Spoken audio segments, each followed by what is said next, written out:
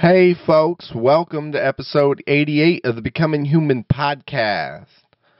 This episode features my pal Brady Seekills. He's a comedian out of Washington. He's one of the funniest guys that I know who tells my favorite stories.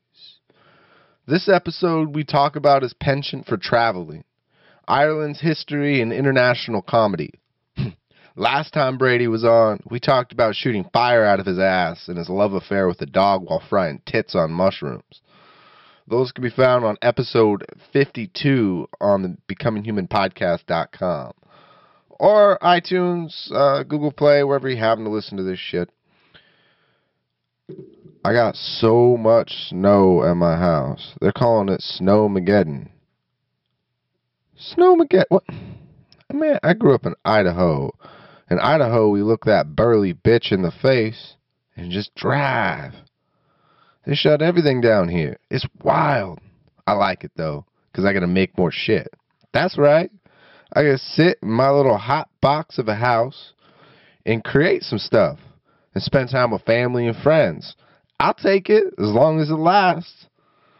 I hope you guys are staying safe out there and having fun. If you'd like to learn more about Brady, you can find him on Instagram and Facebook as Brady Seekills. I'll be sure to leave links to both of those accounts in the show notes.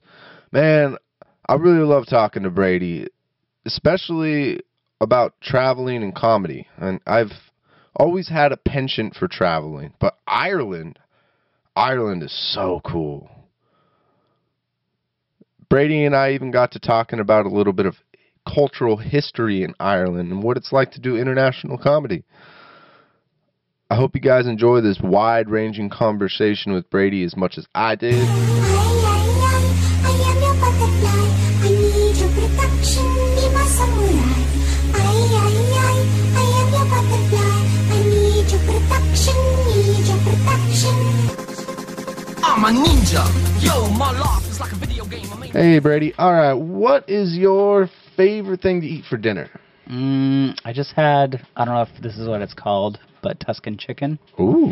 It's like a grilled, like cooked, like we baked it. So it's baked, but then we like broiled it, so it was like seared crispy on top. Oh. And then you throw in like heavy cream and like diced onions that are like fried up and like tomatoes and I think that was maybe it. Some like salt and pepper. So a little bit, so some white sauce. Yeah, super good. That white sauce. It turns a little brown because of like the sauteed onions and like the chicken juice. Very good. And adding in those tomatoes and Yeah. everything. Oh yeah, that's my favorite, man. If you were to give me a plate of Alfredo, or spaghetti, I'd pick Alfredo every damn day, man. It's so Alfredo's good. super good. Especially if you get like some heavy cream, rather, and put a dash of nutmeg and cinnamon in it. You would never think with something savory it tastes so good, but it just balances it just right, man. I just like doing like a little bit of like cayenne pepper in like anything. Oh yeah. Just for like just a little bit.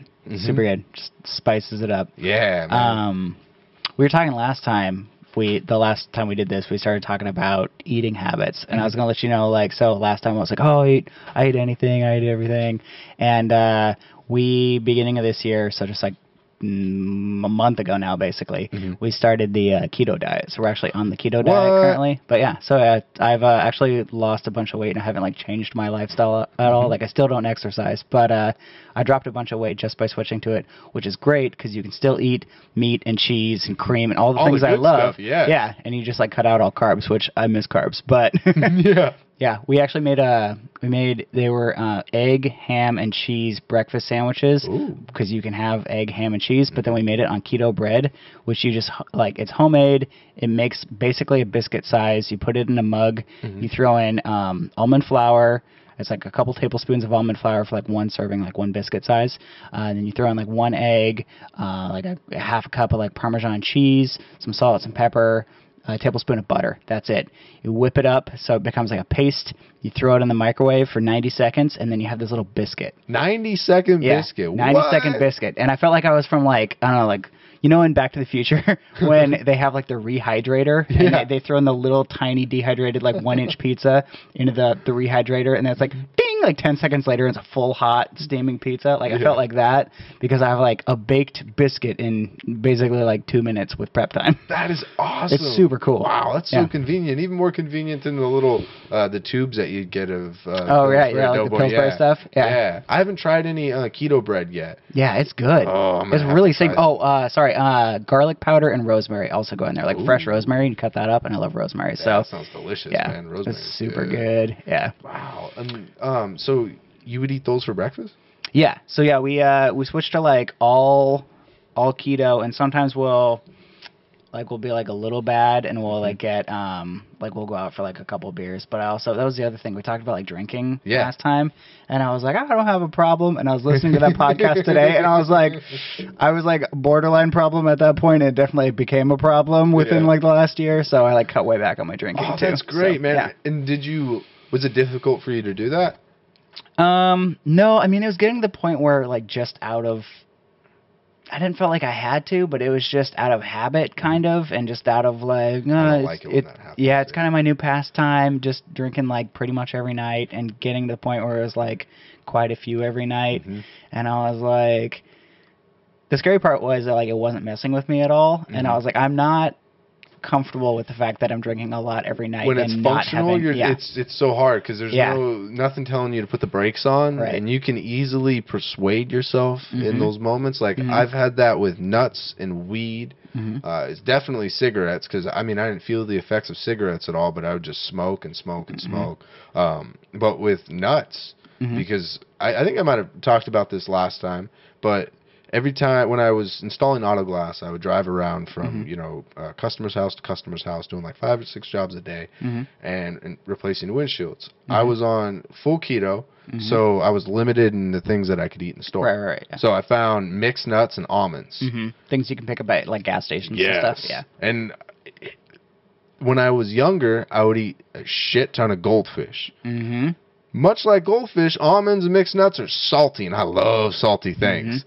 So I'd made it a habit to where every day I'd go get gas, and when I got gas, I'd just get a $2 thing of nuts. Ain't that bad, right? I'd start persuading myself. Right. And then it became every day of every week. And there's 2 times 5, that's $10 a week in nuts. And then sometimes I'd pass a gas station, and I already would get gas and get nuts, and I'm like, I'm like half a tank. So I weasel on into that gas station and pick up my second bag of nuts. Oh, man. I'm like, I think I have a problem that snuck up on me, man. That's happened to me so many times with just other things. But never to the point to where, like, I got to pump the brakes because, I don't know, I have diabetes or something. You're not going to get diabetes from nuts, but maybe I'm constipated. There you go. But nothing like that has ever happened. Even goldfish. I didn't get fat when I should. I felt like shit, but so what? Yeah. And so that's interesting, though. Dude, that's awesome for you, and you're looking great too, Thank man. You. Thank you. Yeah, I was. I did. It was like a close call, like that. That I almost hit like a oh shit moment because we were. My wife and I, we went out, and we were going to have, like, our plan was, like, 2 beers each, and then we were going to go home. And I was going to drive back home. Like, we decided before we went out that I was going to be the driver that night. And so we went out, and my problem is after 2 beers, I can't stop at just 2 beers. Then it's, like, 8. And so we went out. I had the 2 beers, and then she was like, I want one more. And I was like, okay. I'm good with another one too. And then after that, she's like, I want one more. And I was like, I'll have another one too. So I ended up having like 6. And I was still like at the point where I was like, yeah, I can drive home. Like we've driven home from this bar a ton of times. We go there often. And so we were like driving back home, and we got in.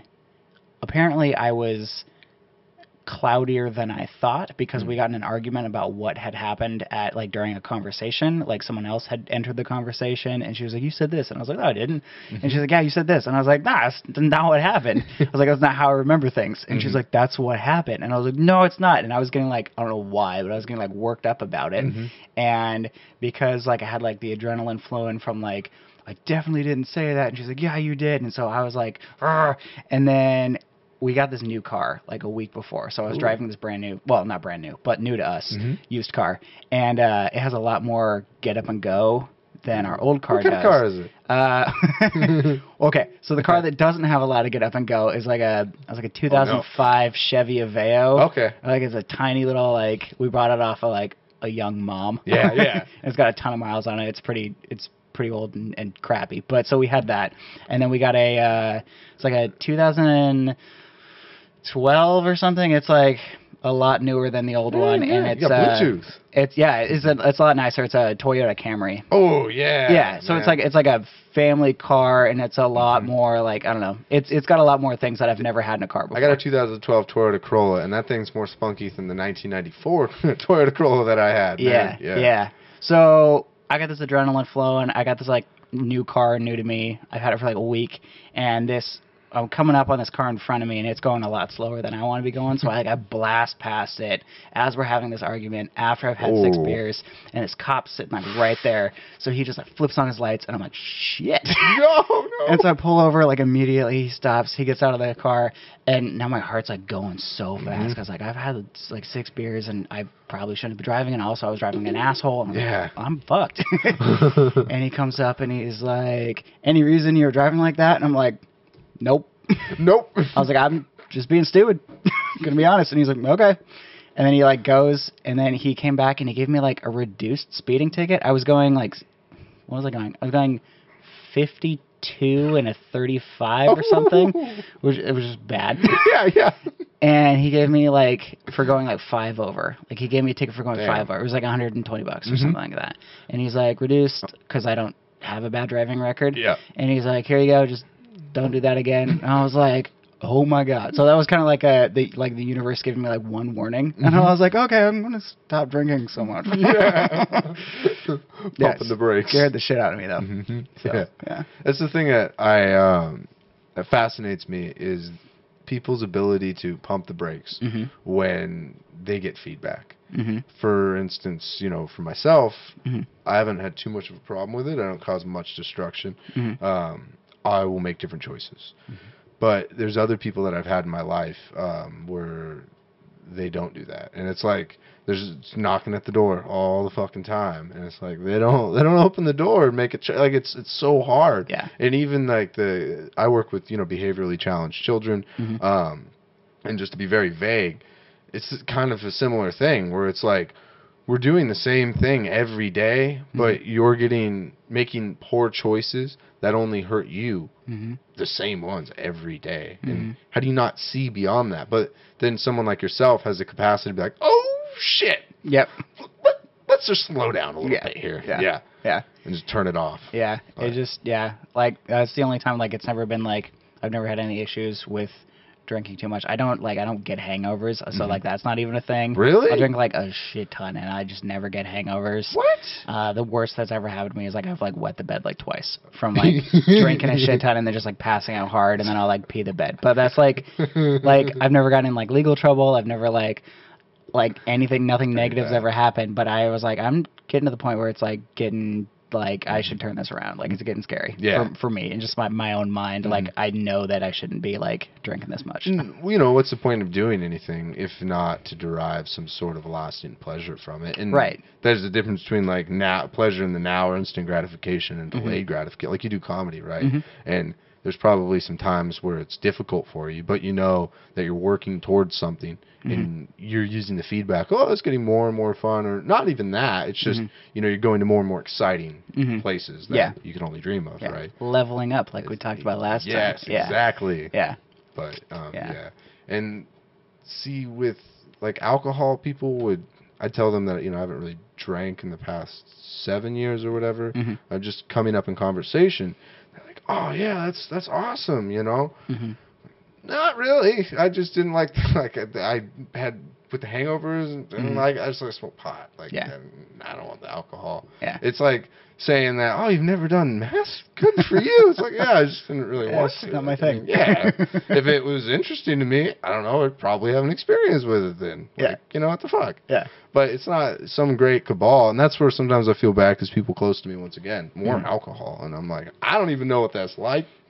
So, just, yeah, like for me, like I can have like 1 or 2, and like 2 is like where I'm like I'm feeling good, and then like like I said, it just became a thing where I could never stop at 2. Yeah. And if you can't stop, and then it's not enjoyable. Like one of there's a comedian Andrew Rivers, and he has just saw him. He was on the last Way North show. He was like the headliner guy. Yeah. But he was talking about. He has this joke I've seen him do a bunch of times, but like there's like a bell curve to drinking, and like after like 2, like nothing good happens after like 2, and like it's like you feel good up until then, and then it gets like you think like logically, like if I feel good after 2, I'll feel even better after 4, and then it's just like after like 3 it starts to go like back downhill, like yeah, then you start making poor choices and stuff, and so yeah, I think Andrew's got a good point there. Yeah. It's just like I was like, oh, I feel that in my life right now, and I need to stop. Yeah, exactly. And does it help you with like social situations? Because like I said, I've been so far removed from it that it's vague in some sense. Is it like, does it make you more talkative and stuff, or Having alcohol? yeah, having alcohol? I don't know. Like I said this last time regarding like alcohol and comedy, I don't typically drink before I go on stage because I like being like just present and sharp. And then like more recently, and I usually just didn't drink out at shows. I would go out, I'd do the show, then I'd come home, and then I'd have a few. Just kind of like after a show, get really hyped and really just like, oh, like even if it didn't go good, revel just in the being on excitement, stage, yeah. I'm like, oh, and then I would have a hard time like doing a show, getting back home at like 11, and then like trying to go to sleep to go to work the next morning or whatever. And I used alcohol to like just kind of like mind numb me.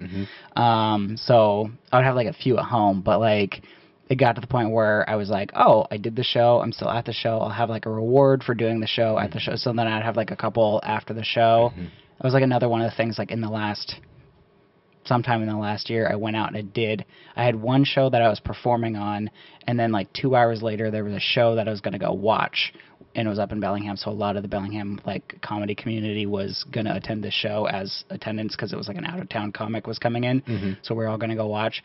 So I did the first show that I performed on, went really well, had a drink with another comic after the show, then he went home, and then I was like by myself for like 2 hours, so then I had like 5 more drinks, and then I showed up to this other show, and like I just kind of embarrassed myself, and like people were like, dude, like Yeah. like you're not usually like this out, you should not do this in public, and I'm like, fuck. So, Sorry. yeah, so kind of, yeah, couple again pretty minor, but like wake up moments in the last year, and I was like, I gotta not do that. Yeah, so See, and that's where my relationship with marijuana could be a similar thing at times. Because like, if I go somewhere where I'm gonna perform, right, and I smoke a lot of weed beforehand, or even smoke a little bit of weed, it's anxiety, and it's really hard to connect, right? And you're not sharp, not present, and in the moment.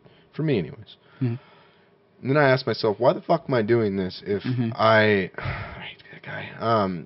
If I have to feel something else to enjoy it. Like I'm here to be here, right? I go running to feel running. It's not like when this is over, it's better, or if I were high, or if I, etc. It's better. So that'd be nice, but having the idea like this is going to make it good is, for me, that's very dangerous. takes away from the experience itself. Exactly. I'm not present at all at that point. And I've seen that obliterate me, regardless of what I am doing. Because if I hold on to that idea and I cling to that thing as it's like a required thing, then the only thing that'll follow is anxiety. And that's where I get with like the nuts. That's not an addictive fucking thing by any stretch of the imagination. Like, but I created addictive behaviors based upon how I was thinking about it, and like that's interesting when you say like the alcohol is a reward, right?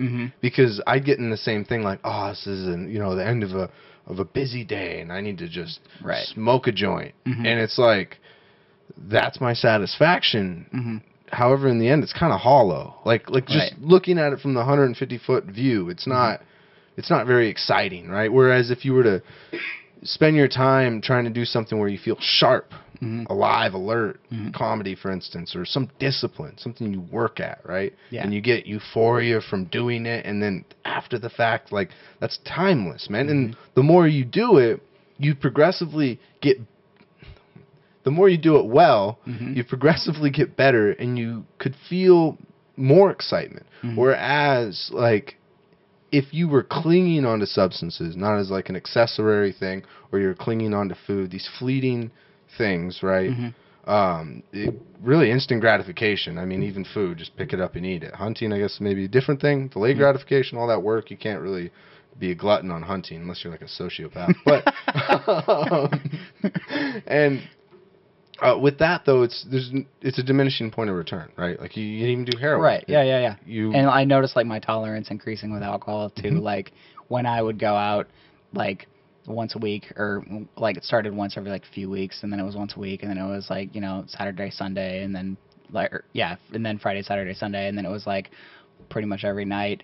And like when you go out once in a while, it's super enjoyable, and then when it's like becomes like a daily thing, it's like not even enjoyable. I was like drinking because it's like, oh, it's after work, I'm gonna have drinks. Yeah, exactly. It's like, I don't even know why I'm doing this.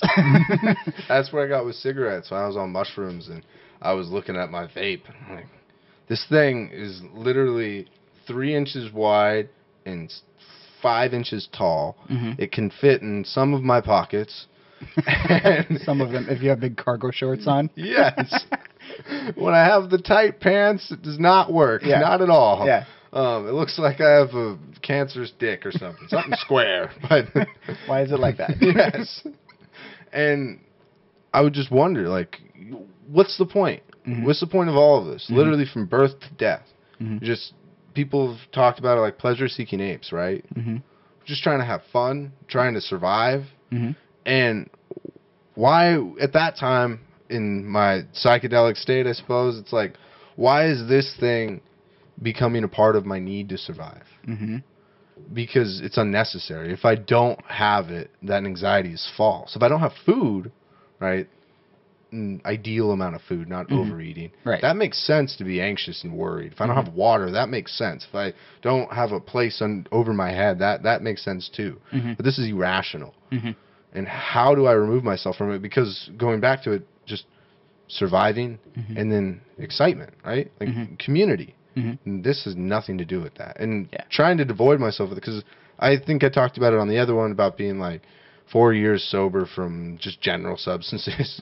And then I came back to them, like mushrooms, weed, and stuff, because it's like, well, I did have addictive behaviors, but instead of avoiding these addictive behaviors, now that I've spent some time away from it, can I work on it? And I'm here to tell you, nope. No, I'm kidding. It's still hard as fuck. This took a turn. Okay. Yes, no.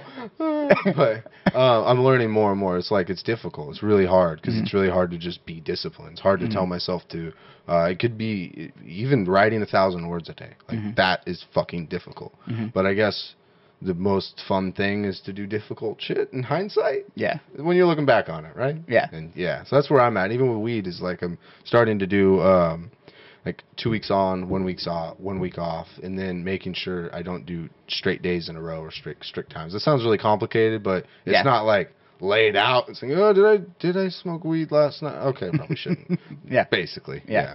But Makes sense. and so when did you got back from traveling internationally? Yeah, we Ashley and I went to Ireland. We did a 2-week road trip around. Started in Dublin, which is on the east coast of Ireland, and it's about halfway up the country. And then we went south, so we did basically the whole perimeter. We went south along the perimeter. Did like Kilkenny, Kenmare. We went over to the Dingle Peninsula. Wait, We did like what? yeah, Dingle. I didn't get like I wanted to get like strawberries in Dingle and be like I'm eating dingleberries, but I didn't get a chance to do it. They actually I probably could have. They had like a food festival, like an international huge food festival in Dingle. Like Dingle's it's kind of a bigger town, but it's a pretty small town. There's not a lot of big, huge cities in Ireland. They're mostly smaller for the most part. And but like it's one of those festivals where like the population increases by like tenfold. Wow. During this like 3-day festival, and we had no idea that we like happened to book like a really good Airbnb 6 months ahead of time in this town on the weekend of this international food festival, which was like cool. But also we kind of wanted that like small town vibe, and then like the first night we got there was like real small town, and then the next day like 10,000 people showed up, and we're like, ah! Oh my gosh. So that was cool. And then we saw like the Cliffs of Kerry, which are super cool. We saw the Cliffs of Moher, which are amazing. What's Cliffs of Moher? Like if you could describe it. I should like pull up some pictures and I'll just like show you as I'm like describing them. But just these huge, super picturesque cliffs that like there's this one vantage point, and then you look out and these cliffs are probably like 300 feet tall, coming straight up out of the ocean. Wow. And then they go on to like a vanishing point, like out, and it was really like misty and rainy that day. Oh, that's cool. And so it's like you're standing at this point and you just see these straight up and down cliffs just like into the mist. Whoa. And then the ocean, and it was super cool. Just like a straight wall. Yeah. I was actually awesome. Yeah, it looks like the wall from Game of Thrones. Oh, yeah. That's what it looks like. But I was super I didn't enjoy going to the Cliffs of Moher because the day before we'd been in Dingle at that, or maybe it wasn't Dingle, but we were in a town, and we stayed in like 12 different towns while we were there over the course of like 2 weeks. So we did a lot of Airbnbs? couple of B&Bs, mostly Airbnbs, and then like one hotel. Oh, that's tight. But yeah, but we were doing the perimeter of Ireland. You're in all coastal towns, and so we had a lot of seafood. And so in this one town, I ate a bunch of seafood, and then the next day I was super sick. I got like crazy food poisoning because I had this plate of like 75 like mussels, like straight out of the ocean. I've never had mussels before. And they were super good. And then that night I got crazy sick. And then so we were at the Cliffs of Moher, and it was crazy cold, crazy windy, kind of rainy. And I'm sick, and I was like, oh, it's super picturesque, and I'm just miserable right now. Like crazy food poisoning. But yeah, and then we went north. We saw so much cool stuff, like just castles, monuments to like the famines that happened. What's one of the coolest castles that you saw? Like, were there quite a few castles in Ireland? Yeah, I mean, it's crazy. Like because the year before we did England and Scotland, and just that part of the world, England, Scotland, Ireland, are probably other places. I know Germany has castles too, but I've only been to England, Scotland, Ireland, and they have so many castles over there that they're not, like, some of them aren't even named. Like, obviously the big touristy ones like have like a front gate and like ticket hours and that kind of stuff, but you drive down the freeway and there's like the ruins of a castle out there, and there's not even a sign for it because it's just been there for 1,000 years and no one knows what it is. It's just, no, that's just a castle.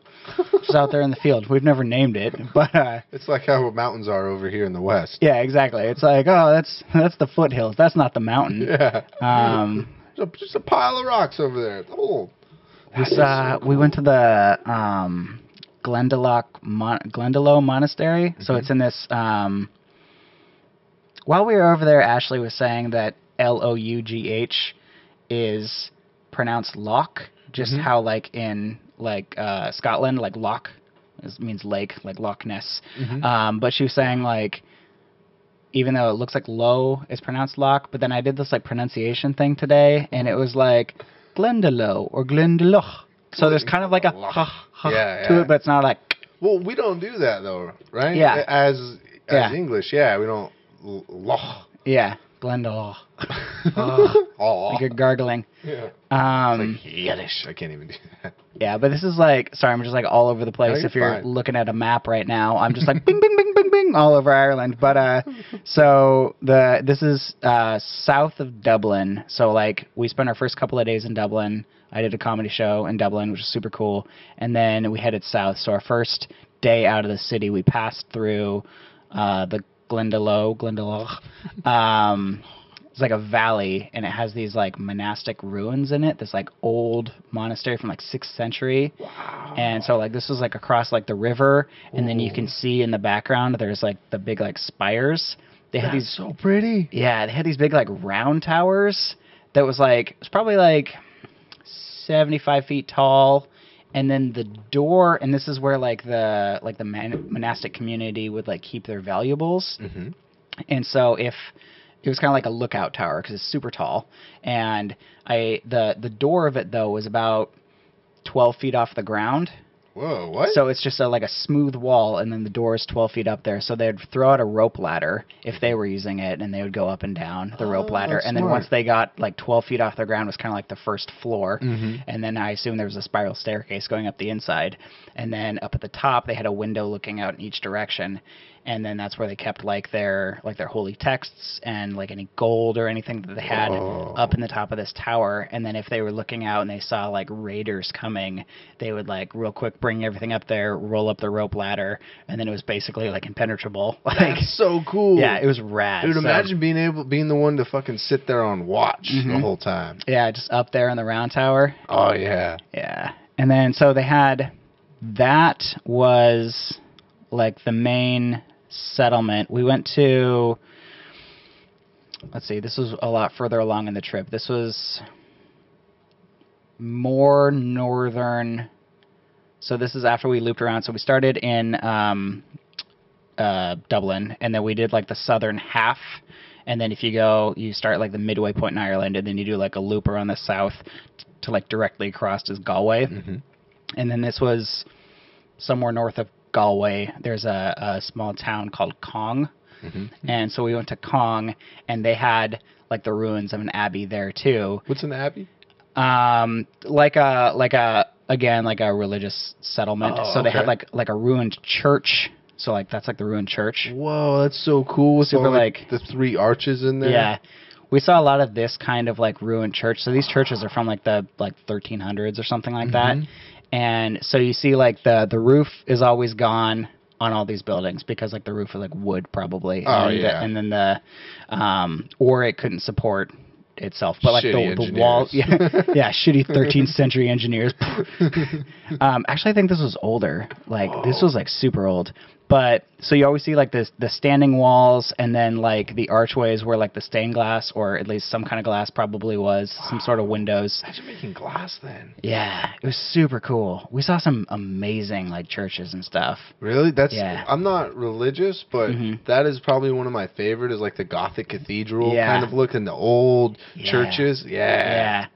But yeah, that was like the main like abbey where like the kind of it's also kind of like the center of the town back then, was like, so like the where like basically like, you know, the big events of the town would happen. Well, yeah, historically, wasn't it more of a religious thing with the government and governing bodies? Yeah, in Ireland was Europe? very religious. So, and there was a lot of pockets of, again, those monasteries and stuff, and a lot of like early Christianity like held on when different like people were conquering and stuff. There was like pockets, like cloisters of monks that like held on and kept like transcribing like the written word. So that's how like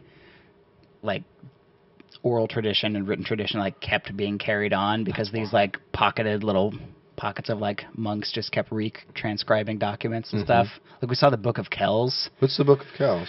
That was in Dublin. We went to Trinity College. I'll show you one more picture real quick from Cong Yeah, Abbey. yeah. So that was so that's like the abbey, and then out back there's a river. So this is the river out back, and this little house right here is where the monks would hang out. This is called the monks' fishing house, and so you can see it's built on the river. It's over the river. It's a small stone house. This whole house was probably as big, like a little bit bigger than this kitchen table. Wow. You could probably fit like 2 or 3 people in it at the most. And all it was inside there was these little like stone benches. And like that was it. And then there's a hole in the floor because it's built on stilts over the river. And so they'd throw a net down, like drop it down, and then the fish would swim through the stilts into the net, and they'd pull it up. And so that was their fishing method to provide for like their church or their settlement. That's so cool. Yeah, I thought that was rad. But yeah, Cong Abbey was super cool. Especially to be dedicated to having to, like, we have to get our food, and if we don't, we're screwed. So that's awesome. The closest you can get to that is ice fishing in the shacks now. Yeah, Which, that's exactly what it was like. It was like ice fishing, but like, I mean, and they had this, like, it was a pretty small hole, so I don't know how they, like, I mean, it was bigger than that, but okay. That was because the cord was Yeah, there. yeah, It was bigger than that, but it was, They got janky ass fish there. Never mind. yeah, it was, I don't know how they did it, because it was more like, now I'm thinking about it, it was pretty like long and rectangular, so they'd probably drop some sort of like wide net down, and then maybe the fish would just like hit this barricade and can like swim back upstream, and then maybe they like waist deep down into the water and got the fish. I really don't know how they did it, but like it was super cool. That's awesome. You asked another question there, and Still talking about Kong Abbey. I find it fascinating how they'd influence culture, though, and how that would... Oh, yeah, Book of Kells. Yeah, what's Book of Kells? Yeah, so we went to Trinity College, which was like super, I don't know. Like, I don't want to say it was like Hogwarts because, like, that's just overdone. But it was like Hogwarts. It was just like, so they have this huge... Let's see if I can find this picture. Big, dusty library kind of Yeah, thing. like blow your mind library. Oh my gosh, that's So, like that roof is 50 probably... rows of books high. Yeah, the roof is More. probably... Well, I mean, this point of the roof, and then it's, like, domed, too. But it's probably, like, 100 feet tall. And then they have these books. These books were organized by size. So they had big books down at the bottom. And, like, because they didn't have, like, standardized books back then, so they had, like, the big... They're, like... 2 feet tall, 2.5 feet tall, like I don't know, 10 inches thick. Jesus. Like 2 feet deep. These huge ass books that like you have to like open up and covers like a whole table. And then like further up the shelf, about halfway up, they had like a book we think of today, where you just kind of hold in two hands. And then up at the top, they had these little tiny books that were like postage stamps. What? Like yeah, like they just like they didn't have any like so they sorted big books at the bottom, little books at the top. And that's how they sorted it. I thought it was insane, but yeah, just Wild. And then these statues going all the way down, those were like famous thinkers. There was like a William Shakespeare. Just rows upon rows upon rows. Yeah, so we went there. That was super cool. But yeah, there was also a museum on the Trinity College campus that showed the Book of Kells, and the Book of Kells is a very, again, those like cloistered monastic settlements where they would just like spend all their time like transcribing, and so these are all handmade like leather bound books and from I don't remember what it's called. It's like veal, but that's not the word, but it's like the skin of young calves. Oh, I don't remember what it was called either. Yeah. Wineskin? No, not wineskin. Yeah, I don't remember what it's called, but they're like that's what they made their pages out of, and then they would make their pigments out of like berries and like different like minerals and things like that, and then they would hand scribe these Parchment. super ornate. Yeah, but they have another like different word for cooler it. name. Yeah, Velum it's a cooler or name. something. Yeah, Yeah, velum? yeah. And but like just like super like I don't know. Like today on the computer, you just pull up like a font that looks all like cool and swirly, but that was just their handwriting, and just really ornate like unicorns and half lions, half people What? stuff in the margins, and like some of it was like inlaid with gold. They would have had to drawn that, right? Yeah. Wow. Yeah. And so they do like these like crazy things like in the margins and stuff. And like it's those where, like on the page where the first letter on the page is like really big and overdone and like glitzified. Yeah. It's like the blah, blah, blah, and like the T is huge. Yeah. But yeah, it was super cool. Wow. So we got to see that. And that was, again, the Book of Kells was kind of like a collection of like the Gospels. And they had like pocket Bibles. Whoa. And back then, like a pocket book, like there's the pocket New Testaments that you get from like the drawer in the hotel or whatever, and they're like a wallet and they can like fit in your pocket. Yeah. And back then, like a pocket book was like probably like 5 square inches, but then like 10 inches thick. Oh my gosh. Huge ass book, and like they would put it in their like satchel or whatever, and then they would like walk around, and then they go to like a town, and then they bust out this big ass book. But back then it was a small book because the other books were 3 feet tall, and then they would like witness. People to carry it. Yeah. And then they like witness or whatever to like that was like the missionary work back then. I thought it was rad. That is so cool, and Yeah. especially the amount of work that would have to be put to be able to transcribe and copy books over. Since just like you were saying, right? You type on a keyboard and you could put 1,000 words down really quickly, right? In some case, in a minute. And if you want to make another book, just copy and paste that shit over, right? Or tell the printer to print double. But then Print it's double. like, Do it. Yeah, do it Do it, now. machine. And then if it doesn't work, you just hit it a little bit. Yeah. And then, but back then, just having to copy it down. And then I'm imagining, from what I've read, a select few people actually know how to do that. So it's like you could spend your whole life committed to that and barely, in today's terms, make a mark on what you could produce now. Yeah. And it changes your relationship with it because there's like, just like with, I mentioned hunting, right? And it being kind of difficult or pretty difficult to be gluttonous with your food if you're reliant on hunting. Not that I'm advocating everyone should be. But it's the same with that, like writing. Your relationship to writing with having to put so much work and effort into it is different. Not in a hierarchy is better or worse, but just different, man.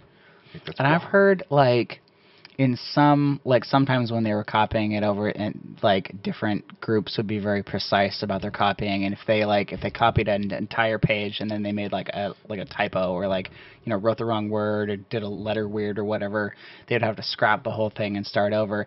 But in the Book of Kells it's interesting because they would just write, and it's super beautiful, it's super ornate, and they would write, and then if they like missed a word, like if they forgot to put like a the or an of, they would add it when they realized they missed it, but it wasn't even like doing an arrow and then writing of above the line. It was like pages later. They would just write of in the margin of like pages later, or like there's like random words in the margins too, and you're like, what is that? And then it's from 3 pages back. They forgot the word over there. Yeah, That is so wild. yeah, it was wild. Wow. And it's so surprising how far we've come in certain respects in our ability to be able to articulate and express our ideas and record it. Right, like you even think of like this format where it's conversation. I mean, people have been having conversations for years, but just years. or Since like the centuries, 60s. centuries. You see how it's evolved over time, right? And it's fascinating, especially writing. What was the dominant religion in Ireland then? Do you It was Christianity, Catholicism. There's actually like a huge divide between Protestants and Catholics, and even to super recently. So like we went to Derry is northern It's a lot of cows. Derry.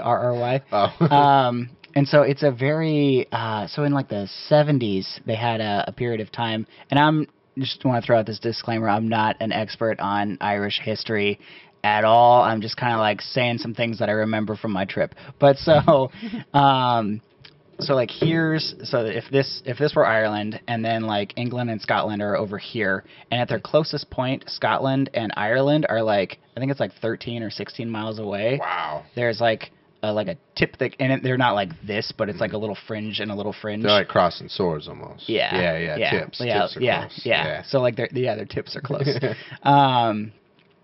But so like way up in this corner, the northern corner of Ireland, like closest to the other side, the UK, is Derry. And even up until the 1970s, they had the Troubles where, so it was Derry, but then it was also Londonderry, like the town. It was a pretty big town, but it was like under British control. But then the Irish were like, no, this is our land, and the English were like, no, this is part of English territory. And so they were like fighting about it. And then the people of Derry like rose up. This is in the 1970s. Wow, The that's people not long like ago. yeah, the people like rose up, and they were throwing like, so the British government came in with like armored cars and stuff, and the people like rose up with like Molotov cocktails and rocks and stuff, and there was this huge thing that happened, and it was building for years, but this huge thing, and all like I think it was like 13 civilians or something like that were killed in this action. So we went to Derry, and they have all these giant on the sides of buildings, these giant murals that depict the violence that happened, and then just kind of like the outcome and the resolution to it. But it's these on probably like 3 to 4 story buildings, so 3 or 4 story tall murals Wow. that depict like little kids in gas masks like throwing Molotov cocktails at military like armored trucks and stuff. And then there's like one that's like it was actually drawn by like school children, and it like depicts like supposed to be the peace afterwards, like, and it was like super recently. It was like 2008 or something. I don't have my facts right, but it was like 2008, like pretty recently. The British government apologized and said that they were in the wrong for like what had happened there. Wow. So it was super intense. But yeah, there's this one mural that's supposed to depict, it's kind of like the resolution to it, and it's supposed to represent peace. And so like Derry is actually like don't know what the word, like Englishized word for like the like traditional word was like spelled different, and it just kind of sounds like dairy, but it meant like oak tree. And so these school kids like designed this thing where it's like an oak leaf, and then it's also turns into a dove. It's like a single line that's like an oak leaf, and then inside of it is also a dove, and then there's like panels, like colored panels, and so like in the lower corner it starts as like dark blues, and then as you go up it moves into like orange and red and then like a yellow. So and like the dove is like flying towards that. It's supposed to it's like coming from darkness and moving towards like the light and towards peace, and like kind of the symbol of peace, and also the symbol of oak tree, which is what dairy meant, and it was super cool. That's power. That is so cool. Yeah, and that's recent history. That's the 1970s. Yeah, especially with the recent, I imagine it's palpable when you go to somewhere like that. Right? Yeah, with Brexit and everything, and like that's still a major like talking point for them, is like how that part of Northern Ireland is kind of like their, what they call it, like the backstop. I think it's their like. Basically, people are like worried that like, oh, like if we like exit from the European Union, and like, which they're going to soon, but Brexit is happening, and they're kind of worried. It's like the same talk we have over here about like the wall and like building a wall, and people are coming in, and people could come in through Northern Ireland, and it's like a whole like thing over there, like just like politically still charged.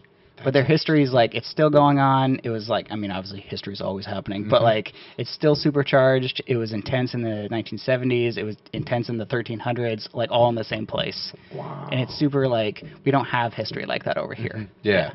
See, that's the thing that I feel so naive about, like as if I'm like a child, right?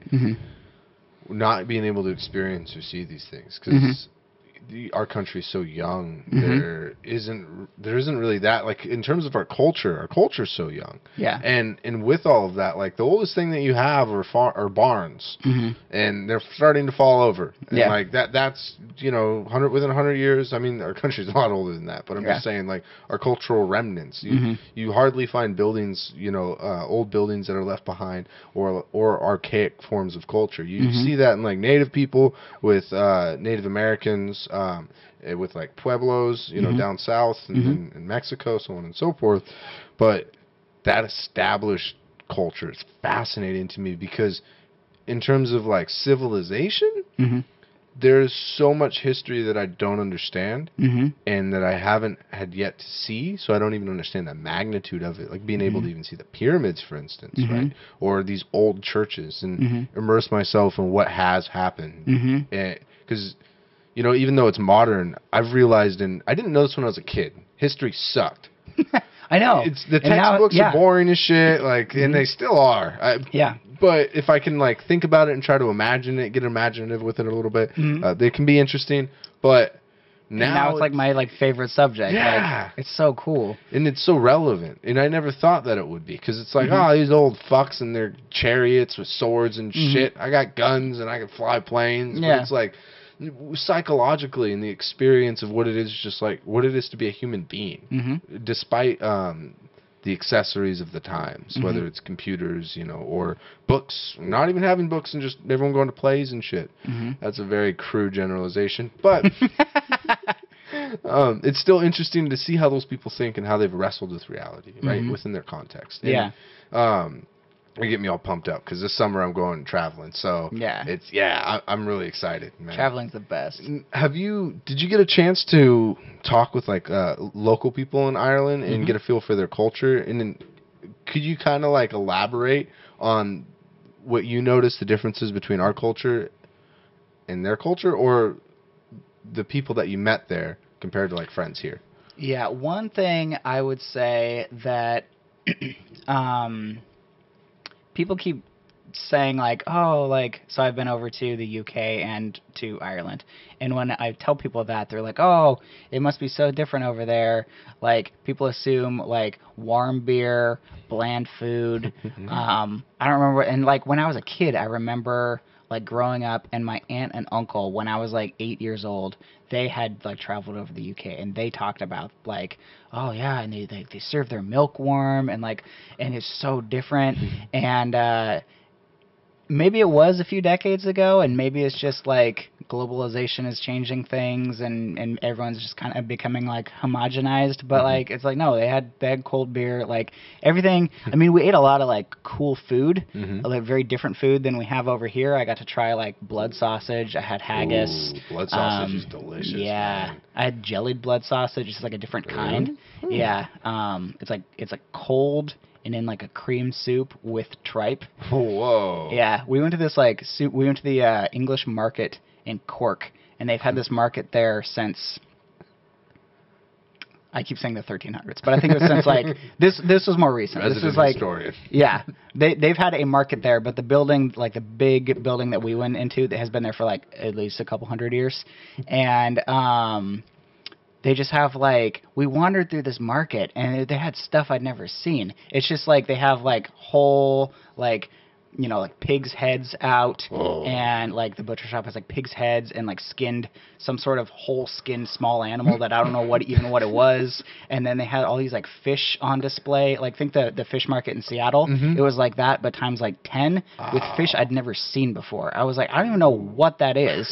Like I've never seen that in my life. It's not even like the fish we have over here. It's different fish. And just like their vegetables, and they had like 20 buckets, like overflowing, like bountiful buckets of different kinds of olives and stuff. And so it's a super cool. But then we went up into this restaurant that's above the market, and every morning the chefs go down and they gather the fresh ingredients, and then every day, or probably every couple of days, they have like a different menu there. And so we had like lamb's liver with like some sort of like carrot puree, and then like this like the cold like tripe and jellied blood sausage dish. And so we're like eating it, and Ashley's eating it, and like I thought she knew what tripe was, and she was like going for it, and I was like, oh, she's really brave, because she's usually a pickier eater than I am. And she's like, this is really good. What's tripe? And I'm like, oh, I thought you knew. So I had to tell her it's from the like cow's like fourth stomach or something. I don't know. And she's like, oh, this is no longer appealing. This is no longer appealing. She's like, it was good. Till now. Yeah, but super cool. That's rad, man. Yeah. And especially like getting introduced to those kinds of foods, because I mean, Yeah. here it's what like Thai, Indonesian, Yeah. Chinese food, Yeah. generally, Yeah. and American food, Mexican food are the big Irish food, man. Yeah. Oh, it's so Yeah. cool. Irish food is super good. Haggis is delicious. What's haggis? Haggis is, when everyone thinks of haggis, they think of a ball of stuff wrapped in a sheep's stomach. Oh, ooh. And I never had it that way. That's like the old school traditional way. How I had it, it's still, what's it called? Offal is the like internal organs. Oh, I thought you of- meant it's awful. No, I know. Okay. No, it's like OFFAL or something. So it's like the internal organs, like the heart, liver, lungs of a sheep. And it's like ground up, and it's got spices, and then it's like fried. So it's like the texture of like cooked ground beef, but it's all those organs cut up. And then they used to wrap it inside of the sheep's stomach and serve it that way. And so that's what, again, probably decades ago, people were like, oh, it's wrapped in sheep's stomach, blah, and they get all freaked out. And I ordered it, like, I had it for lunch, dinner, and then breakfast again. I had it 3 meals in a row What? when I was in Scotland, because it's super good? good. Yeah. No way. So like a traditional Scottish breakfast includes haggis, and so like I had it for breakfast. And I was like, oh. That's cool. I like Yeah. that move, man. Yeah, yeah. And did you taste any distinct flavors that came from organ meat? Because sometimes I experience that with liver. However, liver is really fucking good for you, and organ meats in general. So I try to eat those Yeah, more. they have that more metallic blood taste to them, but within the haggis with like I don't even know what spices they are, but with it cut up into very small pieces and then fried with the spices, it's just, I don't know how to describe it. It's just, you didn't have that metallic-y taste I to didn't it. think about that, because if you were to use something like powerful, this is random, probably would taste good, like a curry, right? Then you definitely could not even just mask it; you could turn it into something very palatable. You know? Yeah. It's super unique. And again, Ashley's a pickier eater than I am, and she like tasted it. She's like, it tastes good. Conceptually, I can't get over what it is. So she only had like a couple bites of it. But yeah, now like I don't know if it's like a new, you know how like cuisines change. Oh, so I don't yeah. know if it's like a new tradition or if it's like an adaptation of the old school. But so it's served as like a pile of this like cooked meat, basically. And then often I had it with a side of so parsnips, like think like mashed potatoes, but made out of parsnips. So mashed parsnips, and they call them in Scotland. They call parsnips and potatoes neeps and toddies. Neeps and toddies. Neeps and toddies. Yeah, and actually, I read this like travel book before we went. This like Rick Steves travel guide, and so I saw neeps and toddies on the menu. I was like, I know what that is. Yes. But so yeah, they do like a neeps, like a mashed parsnip, like little bowl with this like whiskey gravy, and then like the haggis on the side, and it was so good. That sounds Yeah, delicious. I had that like 4 times while we were over there. Yeah. I want to try mashed parsnips because I moved away from the potatoes. Parsnips have a little more carbs in it, but they're delicious, man. And it feels like I'm on drugs. But there's that's the placebo effect. I take it and then I go do like jujitsu or running, and the same with the liver, placebo. And I feel jacked. Yeah. I'm like all about it, and I Yeah. had no idea because one day I was just like, "Why am I feeling so good?" And I ate parsnips. So I'm like, "Well, logical, unscientific conclusion: parsnips. Parsnips shit. are a superfood. Yes. Yeah. So I started eating them more, and they're delicious. And I mean, I've never thought to mash them though. I just usually you make parsnip chips.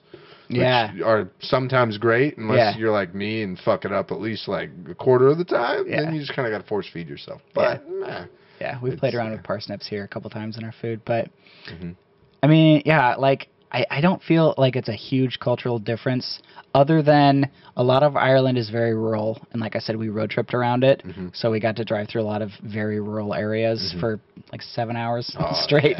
yeah. Super pretty, super rural.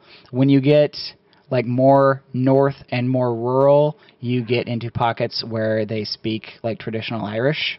And so, like, all the road signs, like, I think when you switch over into Northern Ireland, all the road signs switch into, like, the predominantly, like, not English, and you're like, oh. Really? Yeah. Whoa. So that was super... I'm ignorant. I did not know that they would have a not English representation of language. Well, that's a weird way to put it. But, well, because, I mean, in, like, the UK, right, it's still... You still read it. Yeah. But in the UK, everything is in English. But you can't read Irish. Because what is it, like Gaelic or some shit? I don't know. I made that word up. I think so. Yeah. I'm like, I don't know. Yeah. I'm like being interviewed like I'm the expert now. Like I have no idea. I just went there. That sounds like me every time. Yeah. But yeah, so my wife Ashley collects Harry Potter books. And she has like 30 some Harry Potter books, and you're like, what, there's only like 7 books in the series. It's because she has the whole series several times over, and then she has all like the side spin-off books of like the Fantastic Beasts and all the books, like the school books that they talk about in the main books. But when we're in this where were we? We're in, again, another small coastal town in Ireland, just like we were the whole time, and we went into this bookstore, and she was like, oh, I should get over here, because when we went to the UK, she bought like the most recent edition of all 7 books. Oh yeah. With these covers from the UK that we don't have over here. So she like bought the whole box set, and then she's like, oh, I should try to find something like that since we're in Ireland. And she asked the shopkeeper, and the shopkeeper was like, yes, like literally the day before they got in for the first time the first book, The Sorcerer's Stone, in Irish. And so she got this like one of the first copies of the Philosopher's Stone is what they call it over there. Really? Yeah, in Irish. And so, yeah, it's super cool. That is so cool. And it's interesting. The nerd in me comes out because with reading the 4-Hour Chef by Tim Ferriss, and within that book, he basically uses cooking to be able to teach you how to learn anything very quickly. And one of the things that he would talk about was how he learned. He was fluent in not judo, Jesus. He was fluent in Japanese in 3 to 6 months. I can't remember. It was one of those. Damn. Literally to the point to where he was supposed to be a hard language. Indistinguishable from like native speakers. And, really? Yeah. And what he did was he liked judo, and he he got put in classes basically that were supposed to be. He thought it was for English students, like learning Japanese. He got put in traditional Japanese class for Japanese kids. He did not know Japanese at all. So he's like, oh fuck. So just super immersed. Exactly. And what happened though is he was scrambling, but he liked judo. He was practicing judo at the time. And he would look at the judo moves in Japanese. So he already knew what they were, so he could infer what it meant. And because of that, it wasn't like he wasn't learning, like, I think there's like 20 to, God, I'm throwing out a random number. There are thousands of characters to learn. And they're very complicated. But he's like, well, you can take down the 20% of symbols that account for 80% of the language. And that's found in manuals, comic books, that's found in newspapers, because you're going to, like right now, what we're saying, right? We're only using really a handful of words.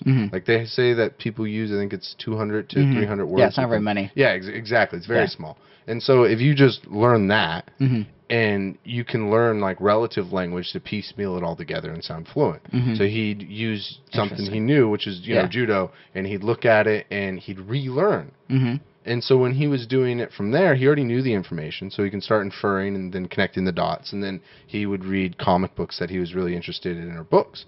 So when your wife gets the book, you know, Harry Potter, a book she knows really well, and it's in Irish, it's like a perfect opportunity to try to reread it and kind of infer. And then she's like a super nerd. She was like she was trying to learn like Irish words to get us around, like if need be, like beforehand. She download this like app that like teaches you like hand to hand, like here's the English, here's the Irish, and like before we went, it was super cool. That's but she should, because I mean she's read that book probably 20 times. So she should do that. Just kind of do them back to back. Oh yeah, and it sounds like she loves it. Yeah, it's so different though from English. Like I don't know.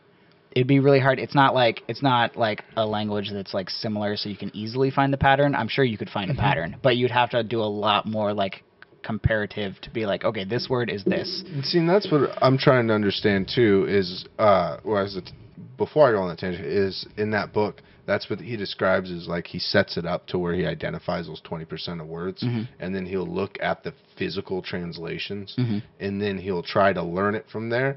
And while he's trying to learn it in the book without just like, oh, this is probably what this part says, he's actually learning it word for word. But then over time, it'll start picking up momentum, and then he can breathe throughout. Yeah. But the thing that I struggle with languages is Spanish. I've had like a few friends they spoke Spanish fluently, and they would tell me that, once again, I don't know how to speak any other language besides English fluently, but they would describe it to me that ideas are described backwards. Yeah. Look at the red house. It's like, look at the house. It's red. Like, completely different. And then I wonder, like, whether it's, you know, Russian, right, or Gaelic, the language they speak natively in Ireland. Yeah. We're not experts. How do you think differently about something then? Because the order of how you think, your thought process is different. Yeah. Ashley's aunt lives in Switzerland, and she's from over here, and she works at like a pharmaceutical company in Switzerland. And a lot, because Germany's right next door, a lot of the movies that she goes to and a lot of the entertainment is in German. And she said that German's very difficult because like it's either like the verb or like the subject is like at the very end of the sentence. And so she's like, instead of like, Tom was running down the street, it's like, I don't know how it'd be set up, like format, but it's something along the lines of like the street was something, and then Tom was running. And then she's like, so you like read the whole sentence and you don't know what it's talking about until like the end. That is so weird. Yeah. Wow, and that color completely changes how you experience something. Yeah. And I can now understand that whole loss in translation aspect of things. And it's weird because I'm looking at it from the context of, I really need to learn a language. Because from speaking English, and I can't really imagine anything else, you know? It just sounds fucking nuts to me. But you even see Japanese is similar because their symbols don't even refer to a specific description. It's just like, or they don't refer to a specific definition. It's more a description or an idea is attached to the symbols, and you put them together to infer what it means. Yeah. It's like, whoa. And you like combine them too. Yeah, and it's like poetic, but fuck, man. Yeah.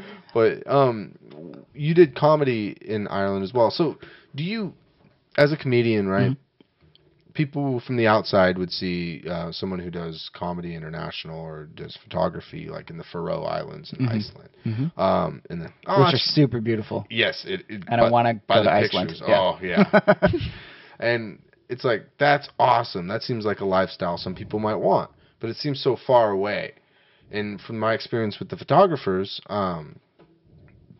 they're using their work vacation and making it a vacation, and then they're also doing their hobby. Hopefully, one day the thing just that they do, which is all photography, right? Yeah. Is it the same for you, or is it a different relationship? Like, do you just have a special job that allots you all this free time? Yeah, so I get a pretty good amount of vacation time through my job, and first of all, it started as a vacation to the UK 2 years ago, and then I was like, well, I'm going to the UK. I might as well see if I can get on a show. And it was kind of one of those things where I was like, I just even like an open mic or like whatever, like to say that I did even an open mic in the UK would be awesome. And I ended up, I asked someone who knew a guy, and I ended up talking to this guy named Ashley. And he was like, yeah, come over to my, he's like, I run it's a established comedy club called the South Kensington Comedy Club in London, and so I got to do like a 10-minute set there, and it was like kind of like a new material night, so it was kind of like an open mic, and then they had me like close it out with like 10 minutes at the end, so it was kind of like a feature spot, and I was like, oh, that's cool, like super appreciated it, got to hang out with the comics, and it was really cool because like if you're a comic, you just kind of can fit into a comic circle no matter where you go, like I haven't traveled extensively within the U.S. doing comedy yet, but every time I have traveled to a different state, it's like, yeah, you're a comedian, you get it. And this was going over to the UK, and it was just like, yeah, you're not from this country, but you get it. Like, yeah. And it was just like kind of like plugged in right away, and like didn't know exactly everywhere. They're like, oh yeah, we did like a road gig an hour from here in this town I've never heard of. But like, I was like, I know what that's like, kind of. Yeah. Yeah. You could relate to the community members despite them being in another culture. Yeah. Yeah. So I got to do that in England, and then this year, a few months ago, back in October, when we went to Dublin, same thing. Talked to someone who knew a guy, and I ended up doing 15 minutes at like super rad basement club in like the like tavern bar temple bar district. Yeah. So it's the biggest touristy area in probably all of Ireland, definitely in Dublin, but like very international. And so that was the most international show that I've ever done. So the one in England was like a bunch of mostly English people. It wasn't a huge audience either, but it was pretty cozy, pretty intimate. There's probably like 20, 30 people at the one in England. And but they were mostly people who were from London, just hanging out for the night. And then this other one in Dublin since it was so touristy, there were like Germans, there were Swedes, there was people from India, there was like people from all over the world were in this room, and there was probably like 80 people there. And so that one I found a lot more challenging to like deliver my jokes and not the whole room being like, I know what you're talking about. People are like, yeah, I'm here to see if I can be entertained, and I'm not exactly following. Yeah. And I was like, oh, yeah. So I'm lost. it was a much more, and I did like 15 minutes to this very diverse room. So it was a lot more challenging. I had a really good time, actually. So Ireland was a great trip, but Ireland was a shitty trip, like literally shitty, because I ended up with shit in my pants a few times. Oh wait, what? So for the show that I did in Dublin, I went, so it was like 10 minutes before I was supposed to go up, and I was like, yeah, I'm supposed to do 15 minutes. There's a really cool club in Dublin. I'm feeling really good about this. I'm super pumped. International gig. Hell yeah. And I was like, I better take a shit before I go on stage. So I go to the bathroom, take a shit. Then I look, there's no toilet paper. And I'm like, okay. So I pull up my pants, kind of waddle over to the next stall, no toilet paper. I'm like, oh, I'll use paper towels. I go out, no paper towels. They had hand dryers. I was like, I don't want to like dry it and cake it on. That's just worse. So I was like, and I'm like freaking out. And now it's like 2 minutes till I'm supposed to go on stage. I'm like, okay, I just got to do it. So I pull up my pants and button up. I pinched off pretty clean. Yeah. So don't worry about it. And I go on stage. I did my time. I get off stage. a few people came up to me. They were like audience members, and I was like, that was a really good set. And then like part of the thing is like they hand out free ice cream, so I got this like free ice cream pop. So I'm eating ice cream. I'm talking to a few people who said I had a good set, and the whole time I'm like, we gotta go. Like there's shit in my butt. We gotta go. And then my wife comes up and she's like, oh, how do you feel about your set? And I was like, I shit my pants. We gotta go. And she's like, no, your set was good. I'm like, that's not what I mean. I'll tell you later. We gotta go. So we like left that. It was like a cool like old like pub. I got this book about like pubs in Ireland. It has a lot of really cool histories built in like the 1800s. Whoa, pubs are that old there? Yeah, Wow. everything's that old there. And that's like noob over there. Oh my gosh. But so we left that environment, which was a more comfortable environment, but didn't have toilet paper, and we ran across the street into the next closest bar, which is like 5-star hotel, fancy swanky ass bar. Oh, wow. And we like come in, I'm like, oh, and I'm like, go order, and she's like, no, sit down, tell me what happened. And I'm like, I'm gonna pop into the bathroom. She's like, no, you gotta tell me what happened. I was like, there's poop in my butt. And she's like, you go take care of that. So like I went in, and Irish bathrooms are like super tiny. There was like no room to like like I could barely get into the stall and then close the door behind me because my like gosh. it was just in this like 5-star hotel bathroom. Like it's just so tiny. It was like an airplane bathroom. Wow. And they're not all like that, but a lot are quite a lot smaller. It's like Japanese beds. Yeah. Yeah. Yeah. And Not so I'm everyone like, sleeps in a drawer. so I had to like maneuver myself and wipe, and I come back out, and she's like, that's gross. I wish you hadn't told me. And then we had to order like a couple of drinks to make it look like I just wasn't there to use their toilet paper. It's a fancy place, but it was weird. Stuck between your or out of your pant legs. Yeah. So that was one of the times. And then the other time, so I talked earlier about how I had all those mussels. I got food poisoning. And I woke up at so we had dinner, which is a shit ton of seafood. Went to bed. I woke up at like 3 a.m, just like, oh my God, I'm throwing up. And so I ran to the bathroom, and I threw up like a lot. And Ashley did not wake up because we go pretty hard when we're on vacation, so she was just out. Yeah. And so I threw up several times. Never woke her up. The next morning, I'm like, man, I'm not feeling good. I threw up at 3 a.m., 4 a.m., 5 a.m., 6 a.m.